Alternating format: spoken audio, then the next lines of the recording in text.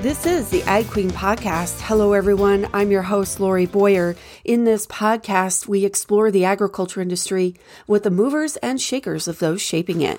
And today, our discussion will be on sustainability. I am joined by Ann Pearce. She is the Food and Agribusiness Industry Advisors Manager with Wells Fargo. And before we start talking about sustainability, Ann, let's talk a little bit more about you and your background. Yeah, thanks, Lori. I grew up on a farm, and my colleagues will tell you I was a hands-on farm gal and still am. We grow a little bit of wine grapes around our house here. So my passion has been agriculture for a long time, and I'm really happy to serve our customers here at Wells Fargo in that capacity. My team provides expertise throughout the nation and on all things agriculture, mainly focused on the processing side of it. Leanne, can you talk to me more about the Food and Agribusiness Industry Advisors team at Wells Fargo and what you do?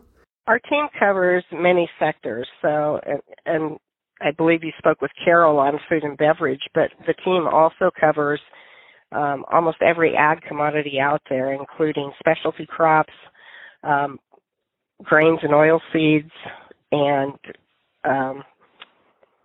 crop inputs. So we work very closely with Dr. Michael Swanson, who's our ag economist, and we work to go out and do risk analysis and also to do presentations to our customers to show that Wells Fargo is knowledgeable about agriculture and really cares about their business. So, the team has a varied workload, but that is the basic thing we do is to go out, assess businesses, and utilize the knowledge that we gain from that, to try and help move the needle. So being proactive in getting agribusinesses to adopt and accept sustainability practices is one of the major goals of your team. We're out across the country a lot. My team travels a lot, and so we do have that opportunity. We bring in our other partners. Wells Fargo does a great job with this. We have a sustainability program that we try to follow ourselves, but also to help our customers understand, what it is and why it's important. So we will bring that conversation to the table and try to help them understand that talking about what they're doing, is meaningful to the consumer and will help them sell their product in the future. Now let's go ahead and talk about sustainability. Why should ag producers care about it, and what's in it for them? Because the customers demand it, the consumers demand it. There's a survey out by the Food and Health Insight.org, and they say 54% of boomers actually care about sustainably grown food, and that number rises to 58% of millennials. So I think this is an ongoing item as climate change continues to, arise.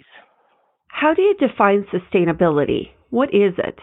Yeah, so I think this is a producer-defined program. My experience comes from the wine business, and as the wineries started to demand sustainably grown fruit, the producers came together to really define themselves what that meant. The grower associations brought them together. And so by creating those protocols, they were able to start to speak to their sustainable practices in a meaningful way. And based on that, Leanne, would I be correct in saying that all segments of the ag industry have their own definition of sustainability? It could be, because the practices vary across agriculture. You mentioned the wine growers in California. Can you explain how their sustainability program works? There's several, but the one that I'm most familiar with is on the Central Coast here where I sit, and it's called SIP certified, and it's a series of protocols that, go through how they use their water, what their growing practices look like in terms of fertilization and nurturing the vines, really what their labor force is doing and how they're treating them. It's a whole series of protocols, and it just kind of goes down a list, and they have to demonstrate that they have met those protocols to get a sustainable certification on the SIP program. It's very meaningful. They can really have great conversations. In that example, did the California wine industry develop their own protocols for sustainability, or did they have an outside third party do that for them? I believe that they use a lot of resources. The California Wine Grape Growers Association is kind of the overarching for many different grower associations.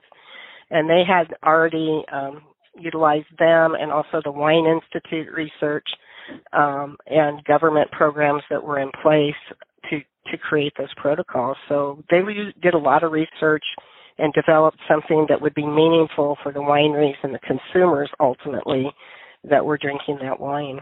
Do these sustainability practices cost more for producers?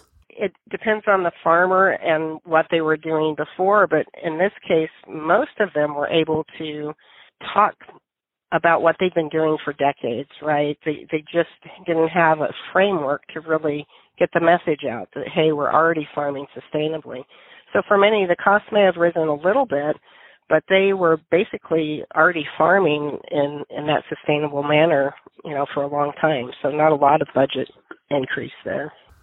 And then on the retail end, do consumers end up paying more or paying a premium for sustainability practices? Not that I've seen. What it does is allow that winery to put that, sustainably grown certification on their bottle more easily.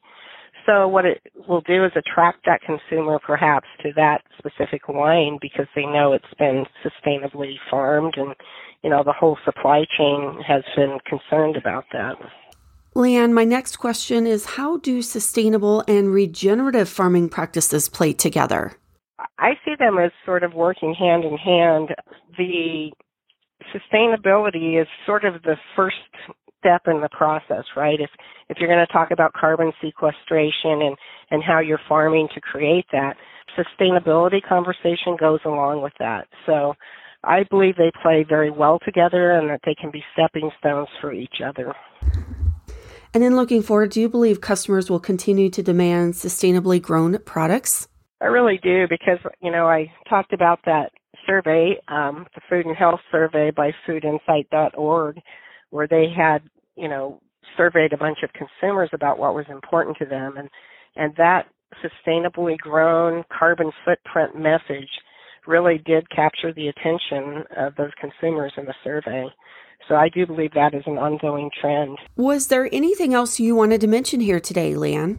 That will wrap up today's edition of the Ag Queen podcast. I want to thank my guest for joining me here today, Ann Pearce. She is the Food and Agribusiness Industry Advisors Manager with Wells Fargo. I'm your host, Lori Boyer.